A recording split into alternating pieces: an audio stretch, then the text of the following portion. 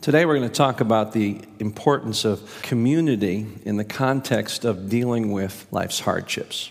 Can anyone really endure hardship alone, after all? We weren't meant to. You could no sooner stand up against the difficulties of life as you could enjoy its delights without somebody to share the journey. God created us with an immense need for a relationship, and that need is no more apparent than when we're going through hard times. Ironically, hard times actually push us apart from each other at the very time when we most need each other. And so it's no surprise that as Peter, this is now our fourth week of the study of his first epistle to a group of Christians in the area of Asia Minor, undergoing severe persecution for their faith as he writes to give them hope in hard times. It's no surprise that he eventually gets around to the importance of being in spiritual community, of pulling together and finding strength in one another. Because in community, we find strength. In family, we find belonging. And in love, we find courage. That's 1 John 4. Perfect love casts out fear. All right, let's turn to 1 Peter chapter 1. We're going to read first, starting at verse 22. Now that you have purified yourselves by obeying the truth, so that you have sincere love for your brothers, love one another deeply from the heart. For you have been born again, not of perishable seed, but of imperishable, through the living and enduring word of God. For all men are like grass, and all their glory is like the flowers of the field. The grass withers and the flowers fall, but the word of the Lord stands forever. And this is the word that was preached to you. Therefore, rid yourselves of all malice and all deceit, hypocrisy, envy, and slander of every kind. Like newborn babies, crave pure spiritual milk, so that by it you may grow up in your salvation, now that you have tasted that the Lord is good. As you come to him, the living stone, rejected by men, but chosen by God and precious to him, you also, like living stones, are being built into a spiritual house, to be a holy priesthood, offering spiritual sacrifices acceptable to God through Jesus Christ. For in Scripture it says, "See, I lay a stone in Zion, a chosen and precious cornerstone, and the one who trusts in him will never be put to shame." Now to you who believe, this stone is precious, but to those who do not, the stone that the builders rejected has become the capstone, and the stone that causes men to stumble, and a rock that makes them fall. They stumble because they disobey the message, which is also what they were destined for. But you are a chosen people, a royal priesthood, a holy nation, a people belonging to God, that you may declare the praises of him who called you out of darkness into his wonderful light. Once you were not a people, but now you are the people of God. Once you had not received mercy, but now you have received mercy. So just by way of review, Peter's writing in about AD 64, the persecution of believers under Nero, that was devastating, in particular in Rome, from which Peter is writing.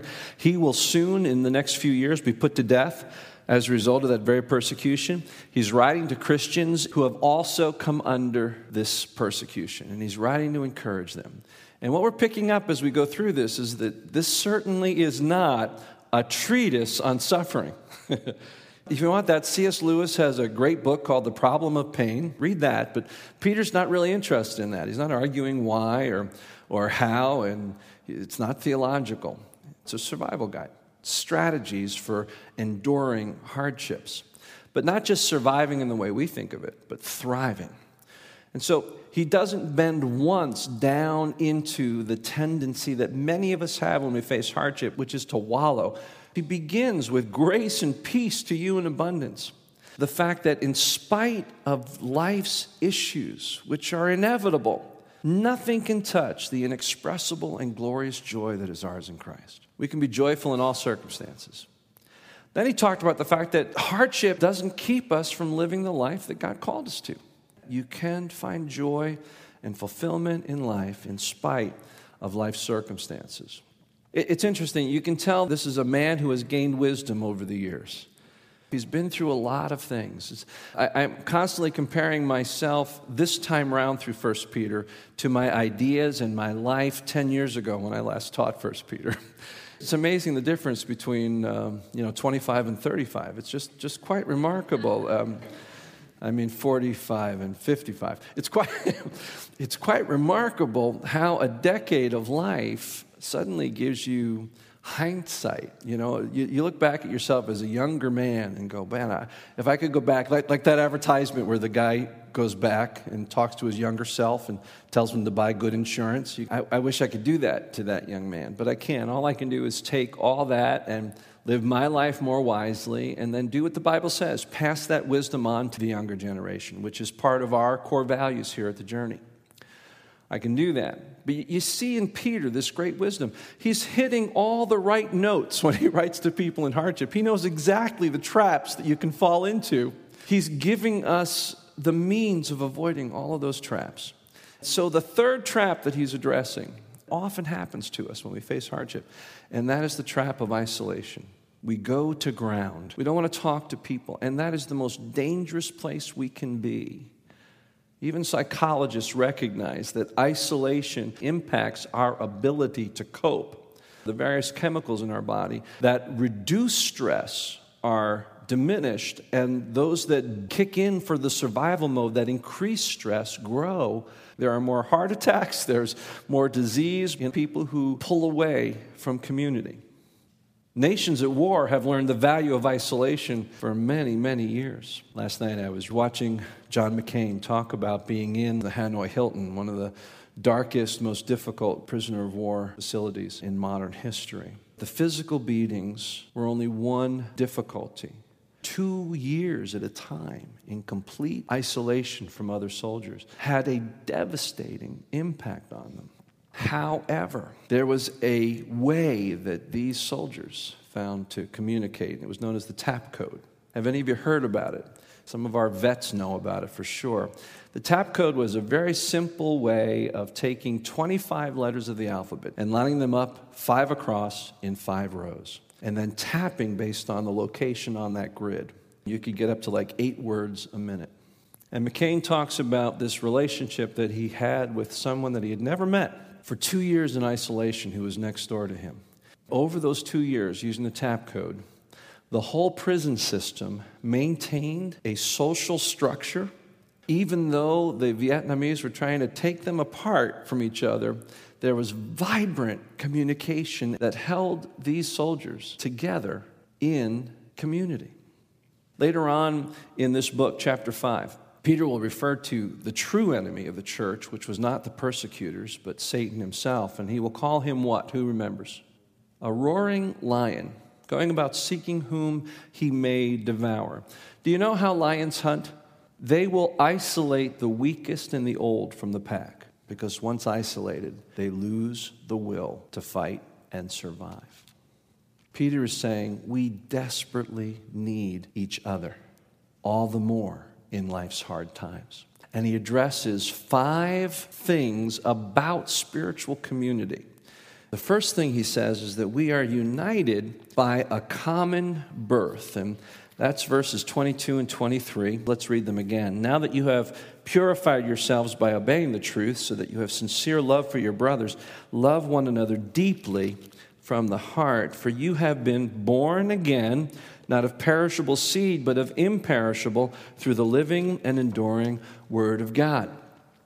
That phrase, born again, carries a lot of baggage in our culture these days. It's one of those terms that we've used for generations, and we've not only used it, we've abused it.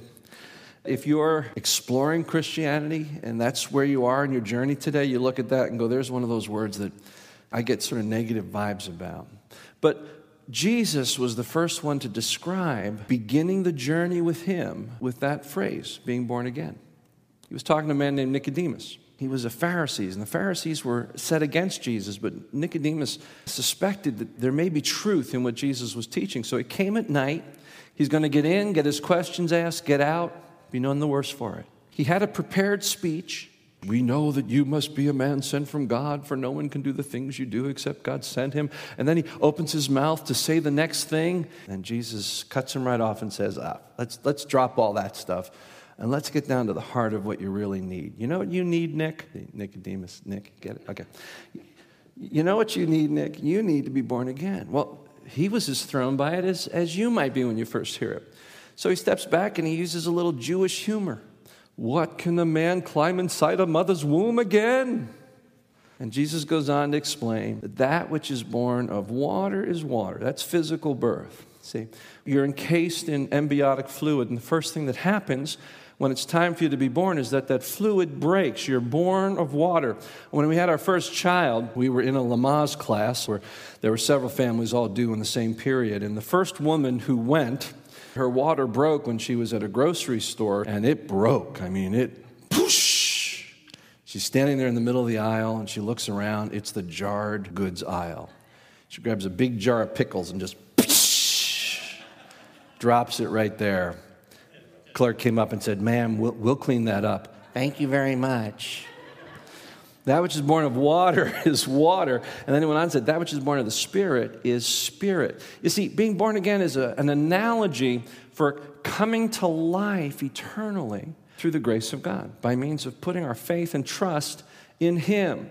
All those who have had that spiritual birth are children of God, and only children of God have had that experience. We are held together by a common birth. It's amazing, isn't it, how you travel, you run into people, you find out they're Christians, and there's like this, oh, yeah, we know, don't we? You know nothing else about them, but you call them brother or sister. I remember being in Fiji, part of an international pastors' conference for different ministers from the island nations, and we were doing some training for them. And I'll never forget, when we prayed together, we all prayed in our natural language. By the end of the week, I swore I knew what those men were praying. My spirit was so in tune to them because of our common ancestry, right? He says, it is not from perishable seed. That word seed is sperm. And he's saying in the same way, our physical birth is mortal. That's what he means by perishable. Your spiritual birth is birthed of God. It is imperishable. It is a God-conceived life that we have. And it's all of ours together. That's the first thing. And if I take that long for all these, we're going to be here till evening. Let's roll through. The second is not just a common birth, but an uncommon love. Same verses. Since you have purified yourselves by obeying the truth, so that you have sincere love for your brothers, love one another deeply from the heart. Love for your brother might be better translated love as brothers, because there are two words in the Greek here that speak of love. The first one is phileo, and that is brotherly love. It's not distinctively male. Phileo. That's the primary word for the city Philadelphia, which is the city of brotherly love. There's a type of love that ought to be ours simply by our common birth. But then he goes on, and he uses the word agapeo. That is God-like love, self-sacrificial. It is unconditional love. It's interesting, there are four, arguably five words in the Greek language that we would translate as love, but the one that the Christians landed on to describe truly God-like love, agapeo, was not a commonly used word in this day. It was like they came and they reclaimed it, because the love we're to have, as Jesus said, is to set us apart. It needs to be a different kind of love. Where do we learn about that type of love? Well, we learn it from Jesus, what we read just a few minutes ago. What is this love like that is to be ours as God's children? It is a love that has the greatest among us on our knees, washing the filth off of each other's feet. It is a love that is demonstrated by God in this, that while we were still sinners, Christ died for us. See, it is that all-consuming, completely self-sacrificing love that is to be ours for one another. I've experienced that love from fellow brothers and sisters through very difficult times when it was the one thing that could be counted on. And we all need that. And we all need to be able to give it to one another. We are united by an uncommon love. The third thing, we are united by our common weaknesses. Now, this is where we get into the thing that can get in the way of our unity. Look at what he says, chapter 2, verse 1. Therefore, rid yourselves of all malice and all deceit, hypocrisy, envy, slander of every kind. We read those words, and it's very easy to say, well, I'm glad I don't do any of those, because they're big words. These are words that show up in lawsuits. And since I haven't been sued for malice or for slander by anybody, I must not be guilty of it. Let's look at these words, not for what they've become in our legal system, but what they mean to you and I in our everyday experience. The word malice simply means meanness, being hurtful to others. Anybody here committed malice? God bless both of you for your radical honesty. We've all been hurtful. Deceit. The Greek word is to catch with bait. That's manipulation. That's what that means. Trickery. Having our way by working people, not respecting them, using them. Anybody ever practice deceit in this room? You're not catching on very quickly here, are you? Third, hypocrisy. That literally means behind a mask. It's to act. It's to be less than who we're supposed to be. Anybody ever been a hypocrite in this room? Right? Hypocrisy. Envy. Envy means to resent someone because of their blessing. That's envy. Why not me? Anybody here ever commit envy? And how about slander? That's the big one. None of us want to think that we've committed slander, but all slander is going behind someone with criticism. Scripture sees that type of communication as evil because it speaks about someone to another rather than following the biblical mandate of going to your brother or sister and speaking to them. Anybody here ever practice slander? The point is, these are all weaknesses that we have in common. Stop giving yourself a pass because it's these habits that each of you, praise God, not me, but each of you struggle with. That is exactly what will divide us. How sad is it today that the body of Christ is more known for the denominations pointing fingers at each other and our anger towards people and our anger with each other than for our love? You know why? It's because of this: malice, deceit, hypocrisy, envy, and slander. And Peter says we need to put it aside. We need to put it to death. We're united by our common weaknesses, which unfortunately can ununite us. Fourth, a common objective unites us. Look at verse 2 of chapter 2. Like newborn babies, crave pure spiritual milk so that by it you may grow up in your salvation, now that you have tasted that the Lord is good. Here Peter continues the analogy of birth and growth. In the same way that we were born into this body by the work, by the conception of God through the Holy Spirit, we now have a common goal, and that is that we should grow. We need to grow together. I would argue that spiritual growth happens in community. It's why come October we're launching small groups, and they will forever be a part of who we are from that time on, because we recognize the need to grow together. All the one another's of the Bible, and it's a lengthy list, occur in that community that is found in the life group. We do life together. We need that, and we are called to grow. It's interesting that he says, like newborn babes, crave pure spiritual milk. This milk was mom's milk, and he's saying the Holy Spirit feeds us. And we are to crave that growth as the Holy Spirit teaches us all things. And we are to see that as the Word of God. We need to allow the Holy Spirit to feed us through the Word of God so that we can grow strong. And then he goes on, he says, we do that now that you've tasted and seen that the Lord's good. In other words, you've tried it and you go, oh, yeah, I need more of that. Many of us, when we first come to faith, man, we are so excited. Our appetite for truth is so strong. We've tasted it. We say, this is great. Life happens. Our senses dull. We forget how good that meal is, and we stop eating. We need to continue in that. We have this common objective together. Finally, and we're going to take a big chunk here, we are part of a common culture that unites us. Now, before we launched public services, I taught significantly on the following passage in a series called Living Stones. That is available on the website. And so it allows me to feel a little more comfortable just taking the broad strokes of this and giving you the big picture. And we're going to talk about this common culture that we are uniquely a part of.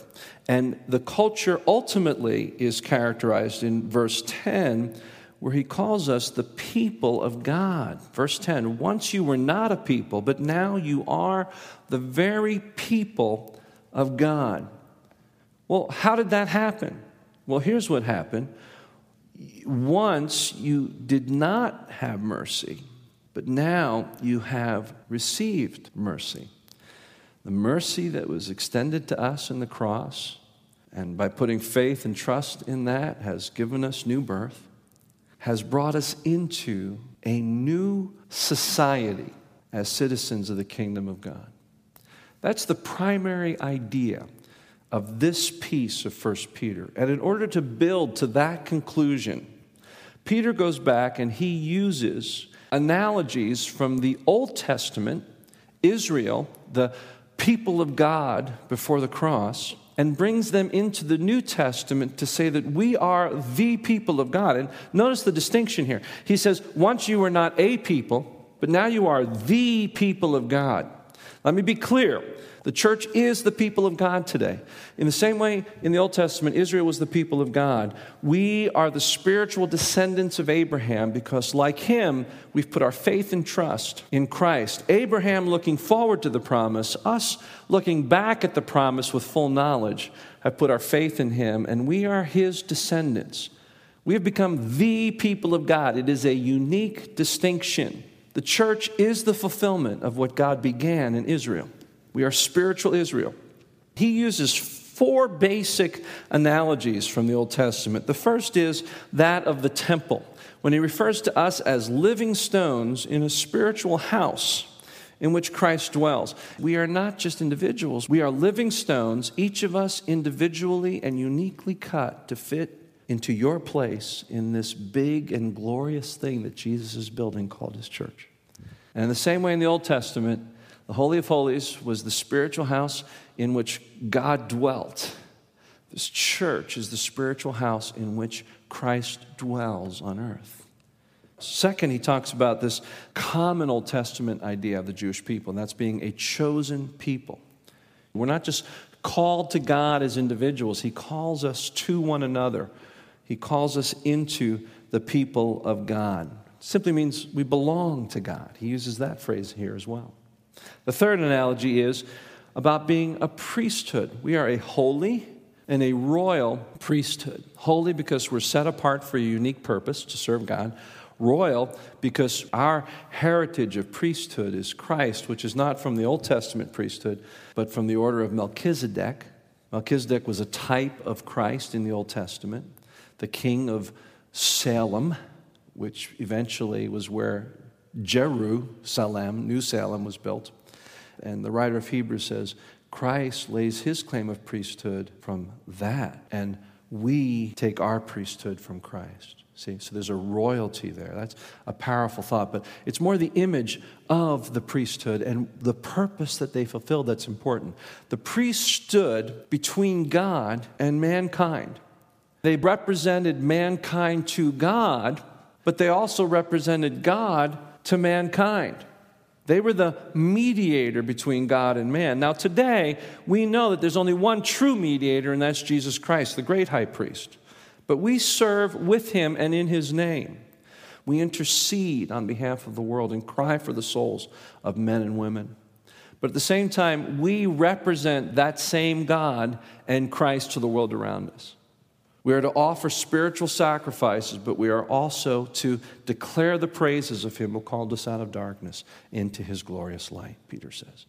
We are representatives of Christ to the world around us. We have that in common. It's part of our new society. But then the fourth analogy he uses is that of being a holy nation. We are a new society set apart. That rings with the first verses of this letter where Peter says that we are aliens and strangers in this world because we are citizens of a new kingdom. And we are to live that God life as part of his new society in this world as they watch us. So we are both God's representatives in the world, but we are not of this world. We live by a new set of rules. We live by a different standard. We live within grace. Our love is more magnificent. What Christ demonstrates through us is miraculous and for his glory, and so that all people will be drawn to him. We are called into the world, but yet we are called out of the world to live in this new society. Once you were not a people, but now you are the people of God. It's interesting. We don't get to run into hiding, no matter how hostile the culture around us gets. We don't get to go to ground. We come together, we live our life in this new community in a way that it is light to the world around us. We declare this glorious truth of him who called us out of darkness into his glorious light. And that light shines even brighter in the darkest places. You've heard me talk about a trip our family took to Mammoth Caves.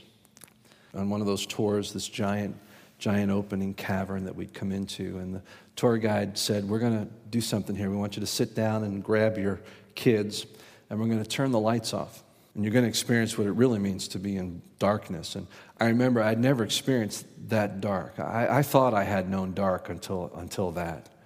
Total absence of daylight. You could feel it. Then the guide turned on a single light, and it filled the entire room. And we knew who was holding it.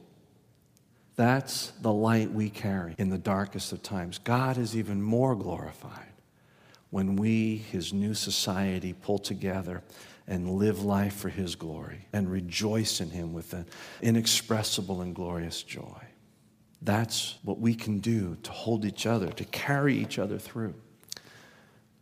John McCain, for 2 years, communicated with a man who he had never met by tapping. They talked about sports, they talked about family, the beatings and inquisition they had received. They encouraged each other when they were down. After 2 years of not seeing a single human being except those that shoveled food under his gate, John McCain was ushered out of his cell, and a group of them were thrown into a truck to be moved. And on their way to whatever the Viet Cong had for them, they were sitting next to each other and tapping on each other's thighs. And the man sitting next to John McCain tapped his initials. And he said, "Who are you?" It was his neighbor. And for the first time, their eyes met. They saw face to face what they had already become to each other in heart and spirit. And they continue to be the best of friends for their entire life. I want to suggest we need that type of sense with each other.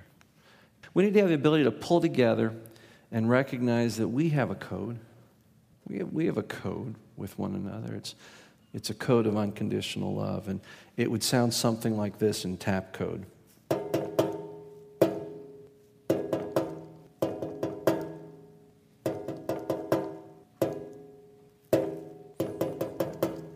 Love.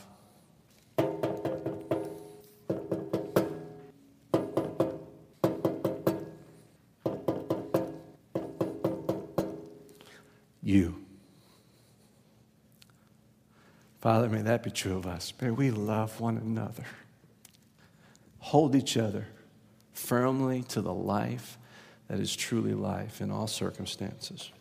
And may the world see that love and be drawn to it for your glory. In Jesus' name, amen.